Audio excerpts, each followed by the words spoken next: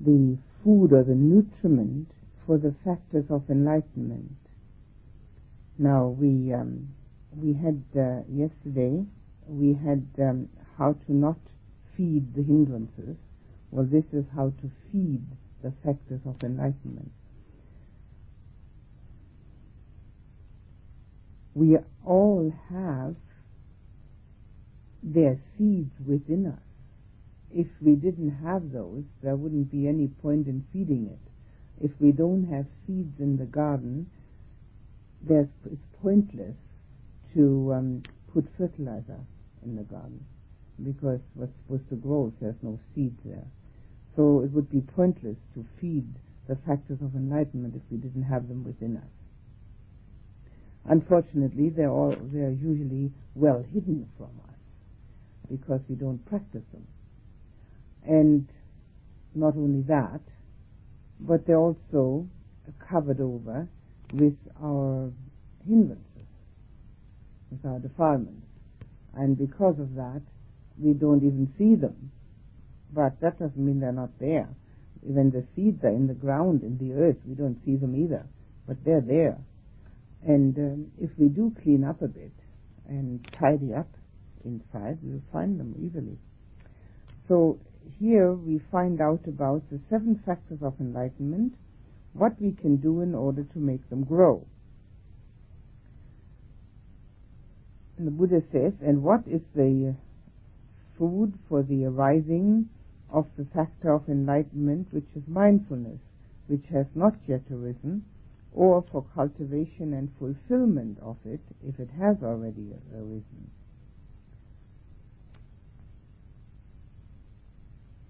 Systematic attention to mindfulness, if it is made much of, is the food for the arising of mindfulness. Well, systematic attention is what we had yesterday also with the hindrances, which means that we need to be content with little steps, step by step. Mindfulness, bare attention, is in the first instance the mindfulness on our physical action and movement.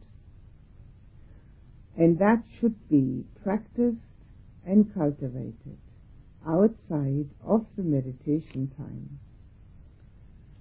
as much and as often as possible, ideally constantly, watching one's steps, watching one's movements, watching everything that the body does, from the moment that it opens its eyes in the morning to the time it closes the eyes in the evening.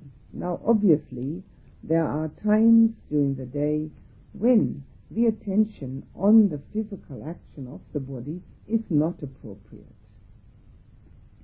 because we might be working with something such as typing or anything like that, where the mind may be engaged and needs to be totally mindful and concentrated on that particular aspect, what's happening. Now, one of the things which are very helpful for mindfulness is the morning chanting, particularly when one knows it by heart. When one knows it by heart, one can become very easily a parrot, which means just chanting. Now, when one recognizes the fact that that is not mindfulness, one has to be aware of forming the words and, ideally, the meaning behind the word. So that's obviously physical. Forming the words a physical thing to do, but it also goes over into the mental, namely the content of that word. Now that's the same in daily living. We are so habitual in our speech and in our chattering that we don't even notice forming the words and the meaning behind it. That's another way of being mindful. another way of using this particular aspect of mental formation, mindfulness, for recognizing oneself. There is no other way. To recognize oneself, one has to pay attention to forming the words and the meaning behind it. One has to pay attention to physical action. One has to pay attention to emotional states or mental states. Any of that is appropriate at different times. Pride of place does take the body, the attention to the movement. First of all, it is the easiest actually, because one can see and touch the body. It is also what happens very frequently. The body does something, and it helps one to be objective. With one's emotional and mental states, one is always subjective. This is me, and very often this is poor me feeling like this, or this is clever me knowing this. But that's really already a reaction and no longer mindfulness. But with the body walking along, opening a door, put the hand on the handle, putting the food in the mouth, well, there isn't really much chance of being that subjective. We don't become very clever when we walk, and we aren't very we don't have to have a great deal of pity for ourselves just because we're sitting down. So the objectivity when watching bodily action is much easier. And mindfulness is complete objectivity. Just watching this process going on. As I said before, not always is it appropriate. There are times when we do have to watch the mental or emotional state or the content of the mind at a certain time. But that is the first factor of enlightenment, mindfulness. Everybody's got it to a minor or better degree. Unless we cultivate it and develop it, we won't be able to recognize what's going on within ourselves. We'll always be half awake and half aware. Mindfulness is knowing only. Understanding is not a discriminating factor in mindfulness. It is just knowing and understanding what's going on. No discrimination in it. Just realizing what's happening. And with that, we can then follow the formula of recognition, no blame, change. The change is then our ability to discriminate between the wholesome and the unwholesome. Being the first factor of enlightenment means that without it there is no access to enlightenment factors. It doesn't mean the others are less important, but it means that this is the access route. Without it we can't get in. Without mindfulness we can't get inside of ourselves. And enlightenment happens inside of ourselves.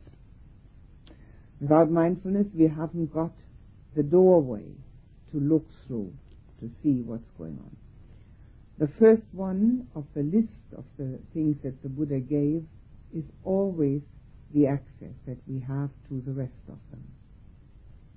Mindfulness, the one way for the purification of beings, for the lessening of pain, grief and lamentation, for the final elimination of all dukkha, for entering the noble path, for realizing nirvana. The one way, mindfulness. It's a purification factor which doesn't have another equal. When we are mindful, we can't get angry. When we are mindful, we can't get passionate. We are just objectively mindful. So our negativities, those that make life so difficult, are ruled out at the time of mindfulness. There is no substitute. It is the one thing that has to be done. But by whatever name it may be called, in the Buddhist teaching, the translation of sati, S-A-T-I, which is the Pali word, has been agreed upon to be mindfulness. Anything will do. Bare attention, recognition, being there, anything. But we use the word mindfulness, and we have to practice it. Attention on the breath is called anapanasati, mindfulness of in-breath, out-breath. We learn mindfulness through the meditation, and we practice it in daily life. Here, in this situation, if we don't practice mindfulness during the day, we're wasting our time. Now, the second factor of enlightenment, investigation into Dhammas. What is the food for the arising of the investigation into Dhammas which has not yet arisen, or for the cultivation and fulfillment if it has already arisen? Well, first we'll have to see what that means. The investigation into Dhammas, the translators are always not sure what it is, but it's quite definite what it is. It is the investigation into the three characteristics, into the phenomena. The word Dhamma with a small d in English means phenomena. And phenomena are everything what exists. Everything is a phenomena, including ourselves. We're also a phenomena. Some of us are more phenomenal than others. But anyway, we're all phenomena. So the investigation into these phenomena means to investigate either anicca, dukkha, or anatta, impermanence, dukkha, unsatisfactoriness, or substancelessness, corelessness, one of the three. And obviously, anicca, impermanence, is the easiest one. Now, some people love investigating dukkha. It's usually those that have a great deal of faith in the Buddha, and that's fine. It doesn't matter which one. And then there are those that are very analytically inclined, and they like to investigate the substancelessness. I don't advocate that, because when one investigates it without having a great deal of insight already, one brings in one's own opinion, and the whole thing just goes berserk. Nothing happens at all. On the contrary, more wrong view arises instead of right view. So I always encourage to investigate impermanence. And if anybody really loves to investigate dukkha, by all means. But the two are intrinsically connected, because that what is impermanent can not continually bring satisfaction, because it doesn't stay that way. So even the best thing has dukkha embedded in it because it is impermanent. So the best jhana, the highest level of consciousness, as long as there isn't the enlightenment factor in it, is also unsatisfactory, because it doesn't stay that way. The only thing that stays is the enlightenment factor. So the investigation into Dhammas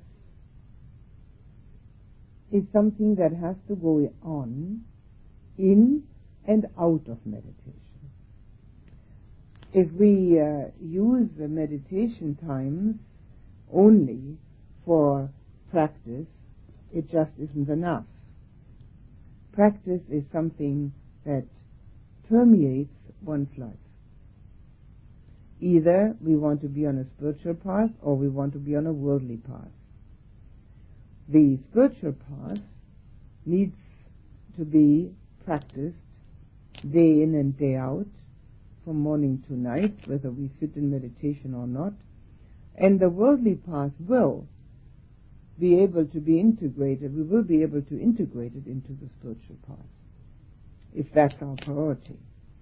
But if the worldly path is our priority, it's very difficult to integrate the spiritual into it. In fact, it's probably impossible. People have tried it over and over again, and it never works. It's always off and on. But if the spiritual part is our priority, then we can integrate the worldly into it without any difficulty. Very simple. No problem. Because mindfulness has arisen, everything goes smoothly and efficiently, and because we have been investigating and are investigating impermanence. Impermanence outside of meditation first, we can see it in nature so easily. Just look. We can see it in ourselves so easily. Just look. We are all expounding the Dhamma, the law of nature, all of us, without saying a word. Totally unnecessary to say anything. We are the law of nature. We just need to look. Every feeling, every thought is impermanent. This body constantly changing. Every breath is impermanent. Every heartbeat is impermanent. If it wasn't, we'd all be dead. Every step we take is impermanent. Every movement we make is impermanent. If it wasn't, we'd have to be frozen stiff.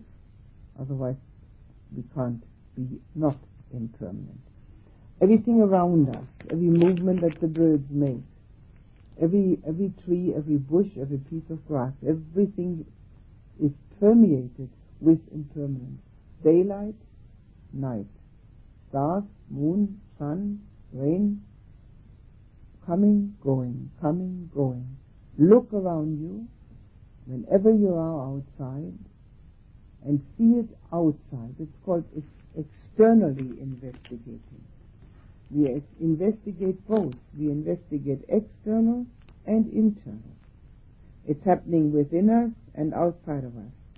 When we start seeing impermanence to that degree, and if we don't, we're not practicing, of course, then what's happened, the worldly life, that what happens in the world, we can see it just the same. It's impermanent. So what's there to get excited about? There is nothing that happens anywhere, at any time, that's worthwhile getting upset about. Nothing, because everything is impermanent. It comes and it goes. It arises and it ceases.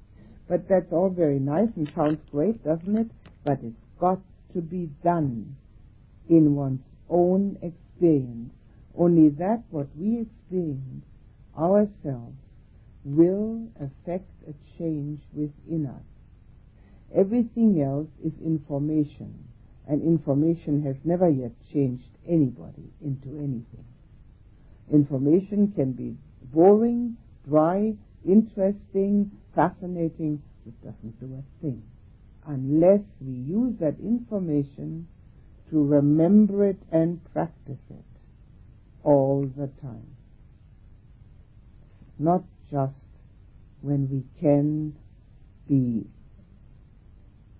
or have nothing else to do, or where we can be remembering it, or something happened that made us upset, so we've got to remember impermanence quickly. Nothing like that. It doesn't do anything. It's got to be done all the time. Why should we forget impermanence? Only because it doesn't seem to fit into the plan that we've made of our lives. The plan that we've made is that we're permanent. Who can believe such a thing? Have you ever heard of anyone who's permanent? It just doesn't happen, does it? And yet every single person that gets born onto this earth starts making a plan for permanence. Insurance companies are one aspect of that. It's got to be permanent. And all the upset, all the emotional upset that people have, it's all based on permanence. It's got to remain this way. Then it didn't, and all of a sudden it's a tragedy. So we always do that, and now here we have a chance. While we're here, we really have a good chance to really investigate. Now with that impermanence investigation and constant reaffirming and re-remembering that that everything is impermanent, it eventually becomes a basis for our practice. And as it becomes the basis for, the practice becomes the basis of our being. And we can no longer get upset about whatever happens. It just can't be upsetting, because why? Because it doesn't stay that way. 5 minutes later it's already different. Now the same thing needs to be said about impermanence connected to dukkha. When we see impermanence, we see that it's dukkha.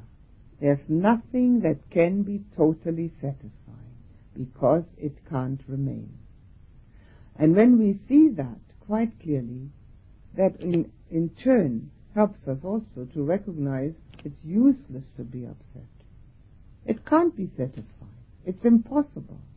And when we see that, we no longer believe that we have this monopoly on dukkha, that we really got the worst part of it. We got the wrong end of the stick. Everybody's got the wrong end of the stick. It's universal. And when we can feel that this is universal, at least we feel in good company. And we feel that we have a sort of a support system. Everybody's having this problem. Everything is impermanent. Nobody gets what they want. Everybody gets sometimes what they don't want. So if that's the case, so why am I getting upset about it? Everybody else seems to be all right, so it helps greatly. It helps greatly to see the impermanence as the cause for dukkha. It is the cause for dukkha, because it is nothing can be grasped and hung on to. Everything runs through one's fingers like quicksand. Everything, every thought, every feeling, even the most exalted one. And yet, humanity is always on the lookout for finding something that's going to really do it for them this time. They're going to do it quickly and cleverly and really wonderfully, and they're going to do it this time. They're going to find something that's not going to run like quicksand. There is no such thing. The most that people expect as for a lifespan is 70, 75 years. That's already a long time, isn't it? 6 score and 10. So what's there to get upset about? It's all running along, moving all the time. It has to be seen in oneself and outside of oneself, which is the second factor of enlightenment, investigation of phenomena. Can one find a single phenomena in the whole of the universe, whether it's personal or impersonal, whether it's universal or whether it's just individual, that's not impermanent? Check it. If you find something that's not impermanent, please let me know. It's very interesting to find out what it is. Anything at all.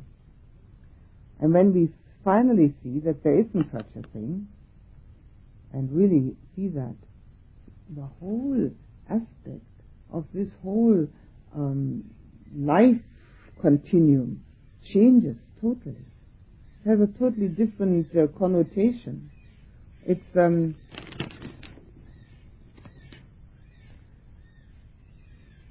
like maybe we could say a 6-act play.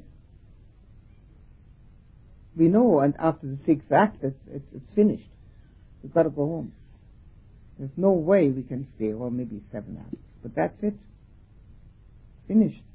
So we just watch it. It keeps going.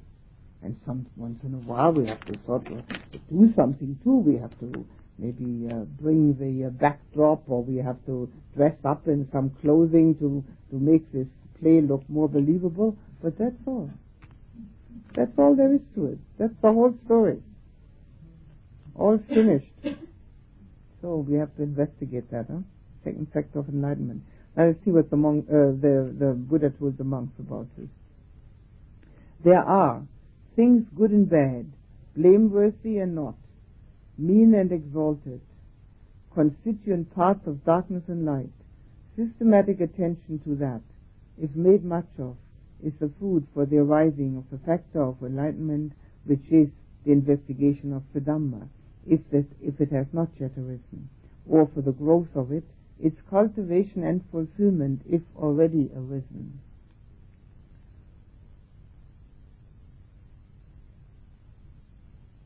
I don't know that this this particular paragraph is exactly the same as the no food for hindrances for skeptical doubt. So it's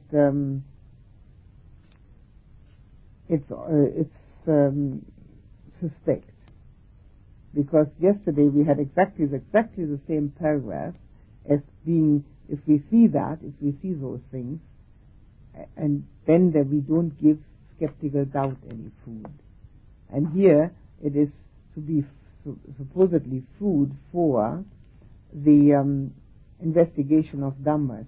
But what it means, if we can put the two together, if it takes away skeptical doubt, or doesn't feed skeptical doubt anyway, we can see that because both things exist all the time, that we can never find total satisfaction. There's always both available, good and bad, blameworthy and praiseworthy, and so on. So total satisfaction will never be on the mundane level. So it concerns the dukkha aspect of the investigation.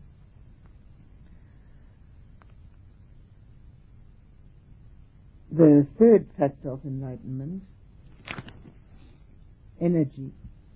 And what is the food for the arising of the factor of enlightenment, which is energy, not yet arisen, or for the cultivation and fulfillment of it? Element of putting forth effort, exertion, and striving. Well, that's quite logical, that those are the same elements that we had yesterday, which are counteracting sloth and torpor. Because obviously the antidote for sloth and torpor are these three, and the opposite of sloth and torpor is energy. So it's the effort, exertion, and striving. And there's a footnote here, which is the initial effort of striving, which casts off sloth, becomes stronger as it draws nearer and nearer to the goal. These are different translations of the same thing. What is the systematic attention needs to be, if made much of, is the food for the factor of enlightenment of energy. If I'm stuttering when I'm reading, it's because there's nothing there to read, just dots. So I have to remember what the dots are for. It goes, you have to remember what it was before.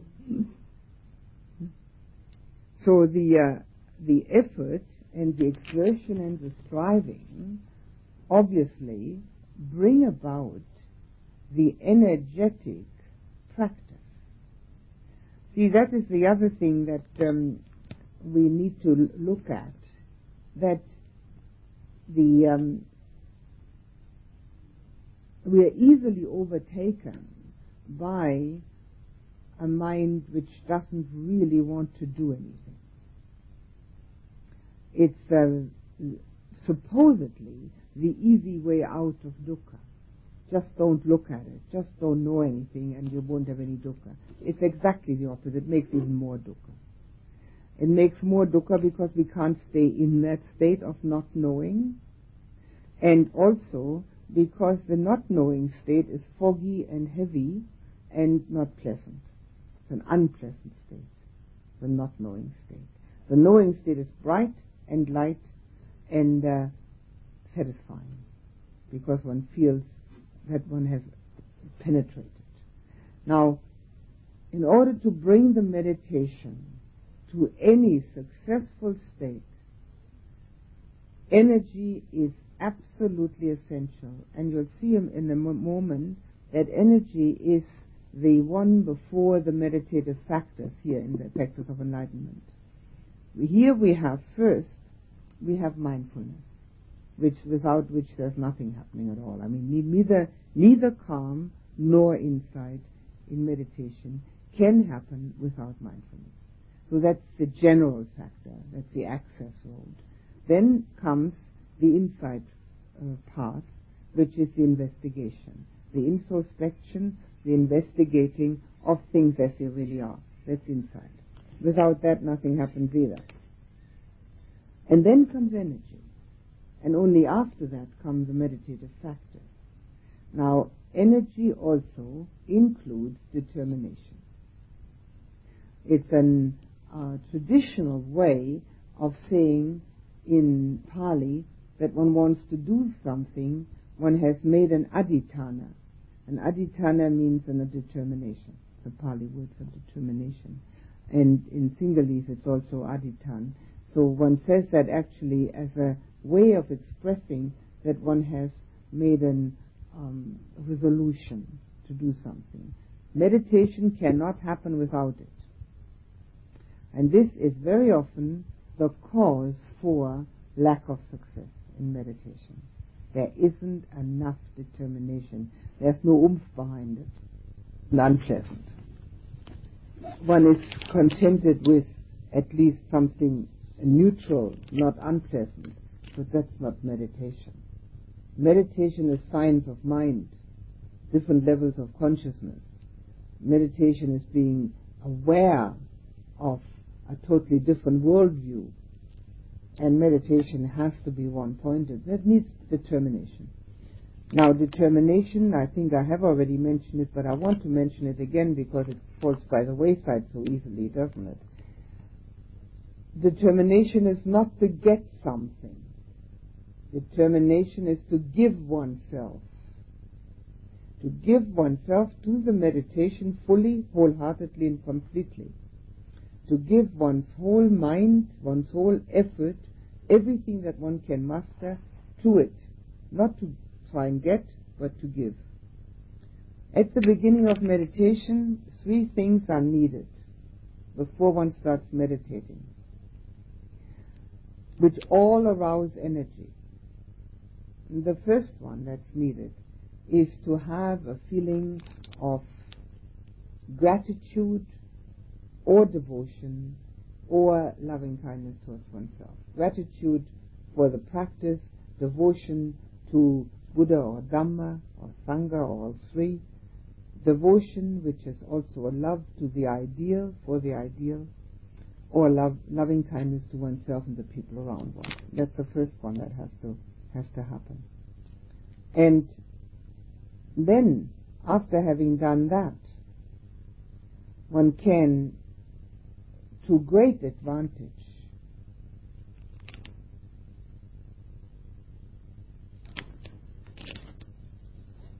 the first one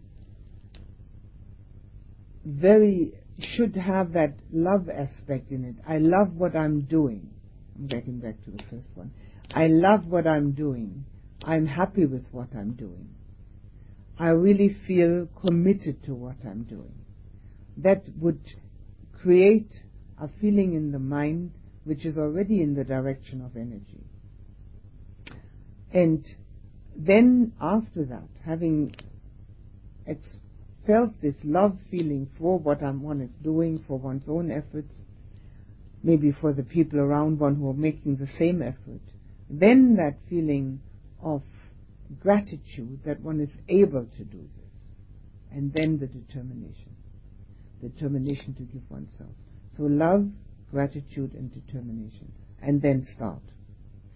Now those 3 things can take 1 minute between them or 2 minutes. It's not a time element at all, but it makes the mind pliable, makes the mind happy, it makes it capable.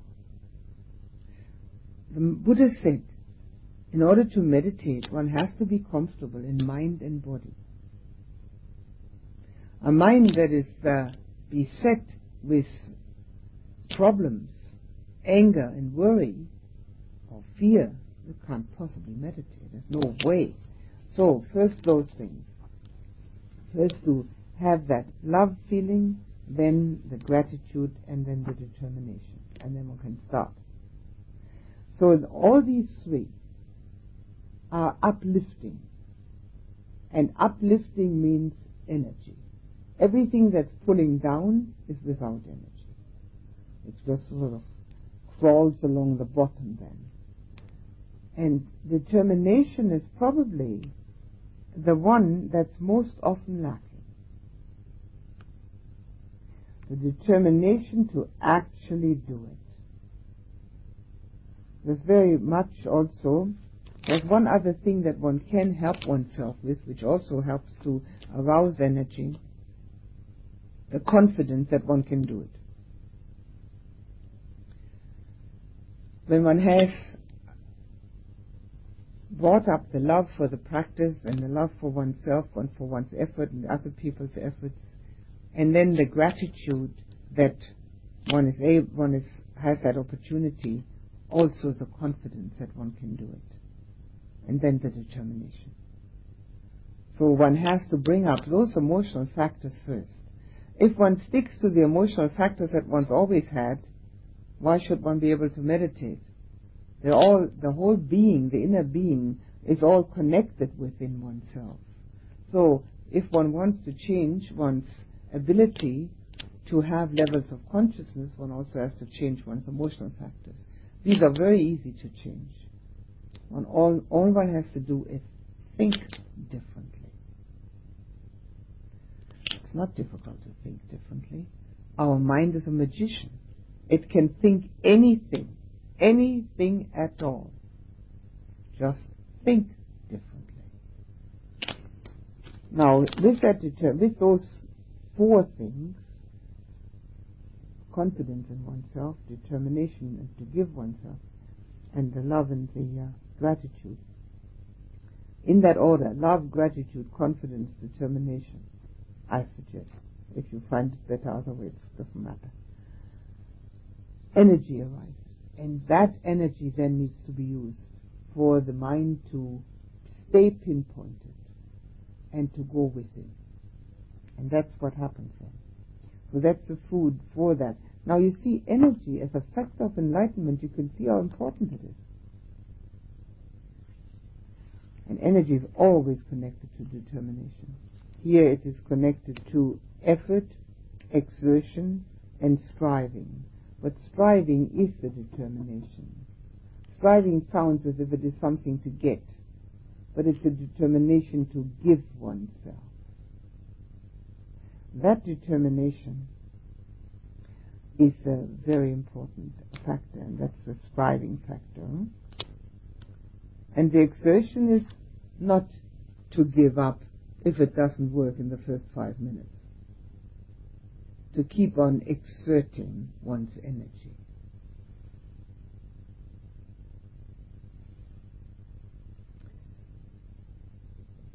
Next one is in Pali, the piti, a delight, delightful sensation.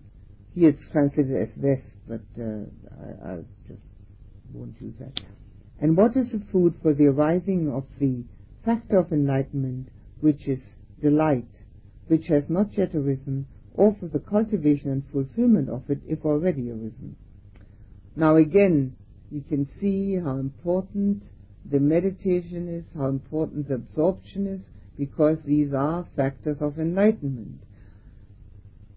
I'm constantly repeating that, because for some unknown reason, which I really can't fathom, and I don't know that anybody can, it has been put forth that these factors are not necessary for enlightenment. It's impossible to believe. There are pages and pages on the factors of enlightenment, and they're always the same 7 factors. So the first one of the meditative factors which is mentioned is the first jhana, the delightful sensation. There's just no two ways about it. Why anyone would ever have taught that that isn't necessary, one can't really understand. Not only are the Buddha's discourses full of them, but the factors of enlightenment are such. So the first jhana is the first of the meditative factors of enlightenment. So what are we supposed to do? Systematic attention to it. Made much of, it's a food for the arising of that factor. So what systematic attention to the first jhana? Doing it day in and day out. And interestingly enough, one often finds people who are quite proficient at these levels of consciousness which arise through the different jhanas, that they leave out the first one. Not so interesting, for some reason. Well, I wouldn't do that. It's one of the 7 factors of enlightenment. It should be practiced. And anyone who is really skilled at the jhanas, and it's a skill like any other, can arouse the first factor, this one, the first jhana, the delightful sensation, at will, anytime, anywhere at all. Don't have to have eyes closed and legs crossed, not at all. This one is easy to arouse under any circumstance. Why should that be useful? Well, first of all, it's useful because it counteracts, as you know, as I've told you many times, counteracts effectively all ill will. And if one has this delightful sensation within, there's no way that one can be angry or have ill will. And if one then can arouse it even during ordinary states of being, like sitting in a dentist's waiting room, or waiting for a bus, or waiting at a stoplight, or whatever one is doing, even talking, then of course one has this marvelous antidote for one's anger, hate, ill will, dislike, rejection, resistance, which the more we cultivate it, the less of those negative states will be there. So the purification keeps going. Obviously one has to first be able to arouse it in the meditation and at will, anytime. Determination is necessary, which arouses energy. Systematic attention means not skipping it. Not this business of, look how clever I am, I can already do the second one. I don't have to do the first one.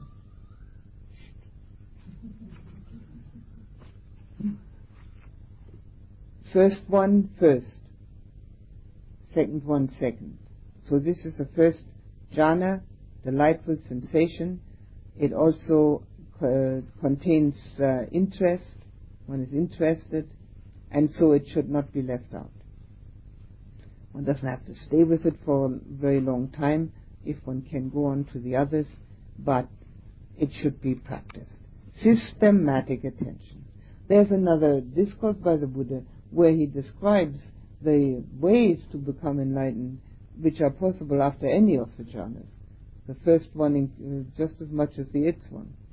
Now, obviously, having only had the first one, one may not have enough calm yet. But he said it was possible.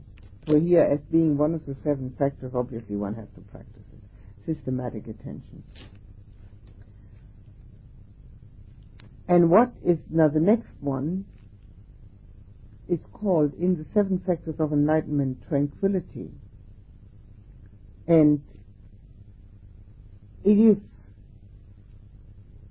in most cases, it contains second and third jhana, because second jhana is actually joy, and third jhana is contentment and peacefulness, and tranquility has, or probably third, and the first one, first and second, it's sometimes translated in this way or that way. I'm inclined, now that I'm thinking about it, to consider the delight as being part of first and second, and then the tranquility more the third jhana. So there is what is the food for the arriving of the fact of enlightenment, that is tranquility, which has not yet arisen, or for the cultivation and fulfillment of it if already arisen. There is tranquility of body and tranquility of mind. Systematic attention, if made much of, is a food for the arising of this fact of enlightenment, that is tranquility, which has not yet arisen, or for the growth of it, for the cultivation and fulfillment if already arisen.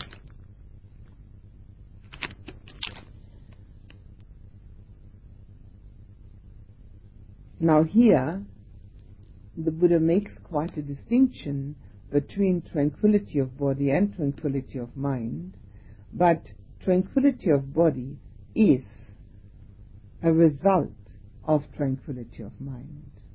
It's quite obvious that a person that's agitated and restless will have agitated and restless movements, and if it becomes extreme, one can quite easily see that. And a person who has calmness and tranquility of mind, if it isn't due to sloth and torpor, will have also tranquility of body. Now, it can easily be due to sloth and torpor and sleepiness, but in the instructions, in the meditation instructions that the Buddha gives on several instances, it says in some instances, making the body tranquil. In other words, sitting in a position where the body can remain like that, and trying to feel at ease with the body. It's impossible not to meditate if the body is not at ease. If there are aches and pains here and there, the meditation will not go into the absorptions. One can use those aches and pains for seeing one's resistance to dukkha. One can try and overcome one's resistance by taking the attention off and putting somewhere else. But eventually, in order to have the absorptions, one will have to be comfortable in body and mind, because once in the absorptions, the body is no longer an issue. As long as the absorption is taking place, the body is not being felt. So there's no issue then. Of course, it's felt again when one comes out of it. But the tranquility factor, which is mentioned here, has to be the absorption factor, because a mind which is just calm in ordinary worldly circumstance is never tranquil or calm enough to have a level of consciousness where the non-existence of the person can be accepted without any resistance. It's only the jhanas that make it possible to accept that without any resistance and any fear about it, because one notices already that the illusion becomes, or the self-assertion becomes smaller and smaller in the jhana, in the meditative absorption. If it isn't very small, we can't be absorbed. You see, if there's a me sitting there saying, "Oh, isn't it nice? I'm so tranquil." Well, are we tranquil or are we talking? Obviously we're talking. So if we want to have real tranquility, the mind has to be absorbed in the tranquility without the me telling stories about it, which is of course the same for the first, second, third and any of the jhanas. So we only get into that when this self doesn't have as much assertion as it usually has. The self-assertion is the problem. There is no other. But it manifests in many different ways. The more we are self-concerned, the more problems we have. The less self-concerned, the less problems. Logical, isn't it? And who's having a problem? If I'm concerned with this person, that's me, obviously problems can be innumerable. If I'm not concerned, well, where are the problems? Impossible to even notice them. So the tranquility, which I'm now inclining to say is the third jhana, and not second and third, but just third, and the first one is first and second, the first one is the delight, needs systematic attention, which again means doing it every day, doing it properly, knowing exactly where one is at, not hoping for the best, not letting the mind wander off and then disappear somewhere in limbo where one doesn't know exactly what's going on, It's got to be systematic attention, step by step, knowing exactly. Only when we have our mind under such control that we know where it's at exactly, can we have the control to become enlightened. Becoming enlightened means getting rid of all this rubbish that the self throws up all the time, because the self's gone by that time. Sorry, this illusion of the self has gone by that time. The self was never there, it was always an illusion. Tranquility. And what is the food for the arriving of the factor of enlightenment, which is concentration, which has not yet arisen? Or or for its growth, cultivation and fulfillment if already arisen. Now here the word concentration is used, and I'm inclined to say that that is the fourth jhana, because only the fourth jhana has absolute concentration in it. Even in the third jhana there is still the possibility of having an occasional stray thought, but what is definitely happening in the third jhana is that sounds can still be heard even though they seem to be at a distance. They don't seem to be near. They seem to be as if one's sitting under a glass cover or something like that, which mutes the sounds. But it's only in the fourth jhana that sounds can disappear completely. So that is then sama samadhi, the right concentration. And so here we are talking about again the same thing.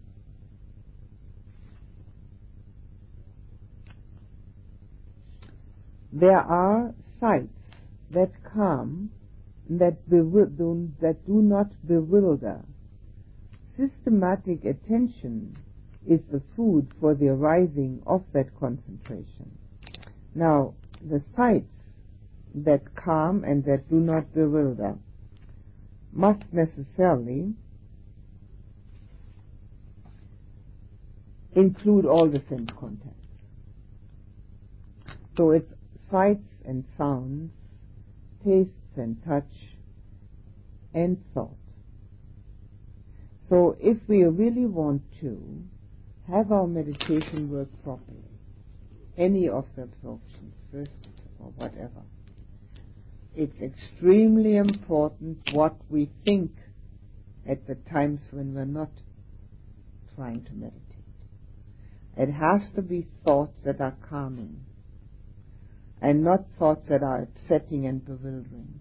If we can't change our mind, we wouldn't be human. We've got it within our language even. I just changed my mind. It's okay, isn't it? Anybody changes their mind. People change their minds constantly, sometimes to their detriment. But here we're supposed to change our mind for our benefit. Calming thoughts. That's why an environment such as this is very helpful, because nothing much is happening except that what's going on in the mind. I mean, birds don't get one really excited, do they? And neither do wallabies or trees, eucalypts or whatever. I mean, it's not very exciting. And that's exactly what's needed, a calm environment, so that the sights which we see, and nature is calming, and the distance, the view of the distance is calming.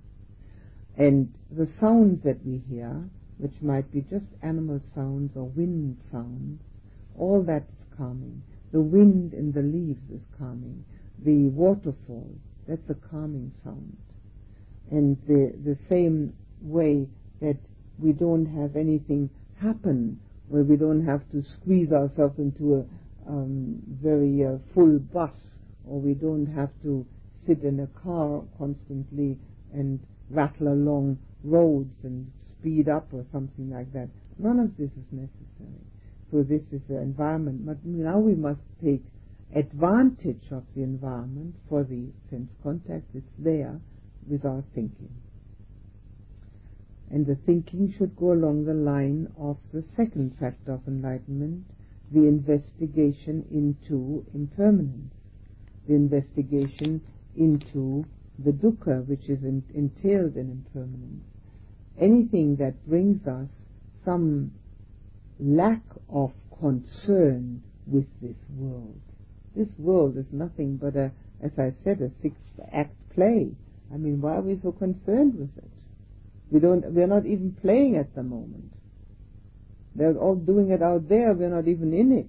So what's there interesting about all that stuff out there? So the senses have to be calm in order to do the meditation properly. And because of the sense contacts, outside sense contacts being taken care of here, we must remember to think properly.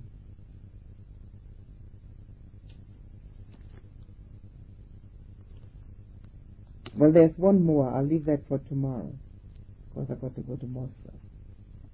Just give you some time to ask some questions, rather. Do you have any questions?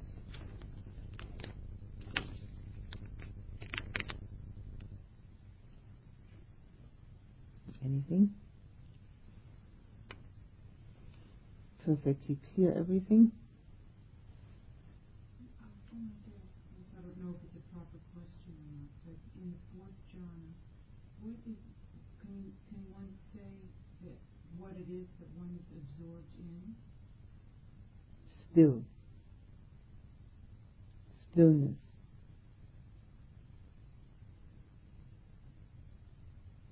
No movement, no mind movement,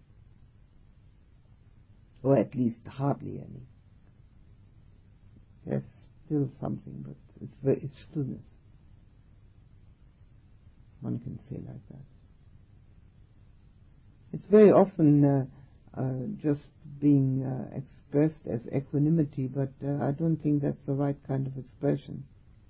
It's the third one, right? I mean, the third jhana is equanimity. No. The third jhana is contentment and peacefulness.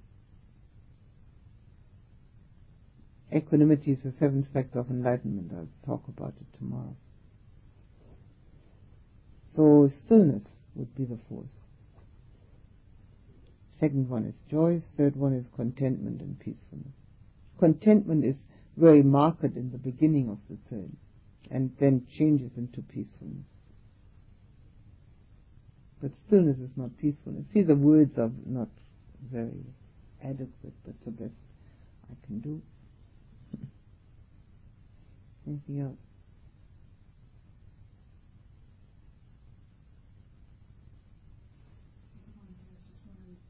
Sure. You were saying at the beginning about the contemplations, the investigations of the Dhamma.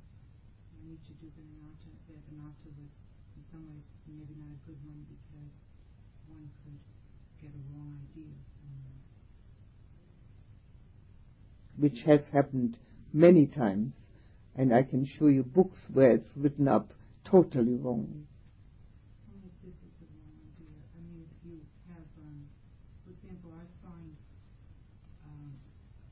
comfort, maybe this is the wrong approach to asking, if I'm in an emotional state and I'm strongly identified with my emotions and my thoughts, I find that I can release myself from that by observing these thoughts in my mind as just the process of habits and judgments and views, and that there's no person there really thinking, and that's kind of a contemplation of. Mm-hmm. That's good. That's okay. That's fine. That's fine. That's using it as an antidote, and that's fine. But to investigate this substancelessness, the non-self, brings people quite often onto the wrong track of thinking through the investigation. If one is very analytically inclined and wants to do it, why not? I mean, it's okay. But I'm always advocating use impermanence. It's so obvious. Use the obvious. Use that which is so simple. And it's so obvious, and people constantly overlook it completely. So that approach that you just mentioned is fine. That's absolutely correct. That's fine. So one day you shouldn't even get those things anymore if you've said it often enough to yourself.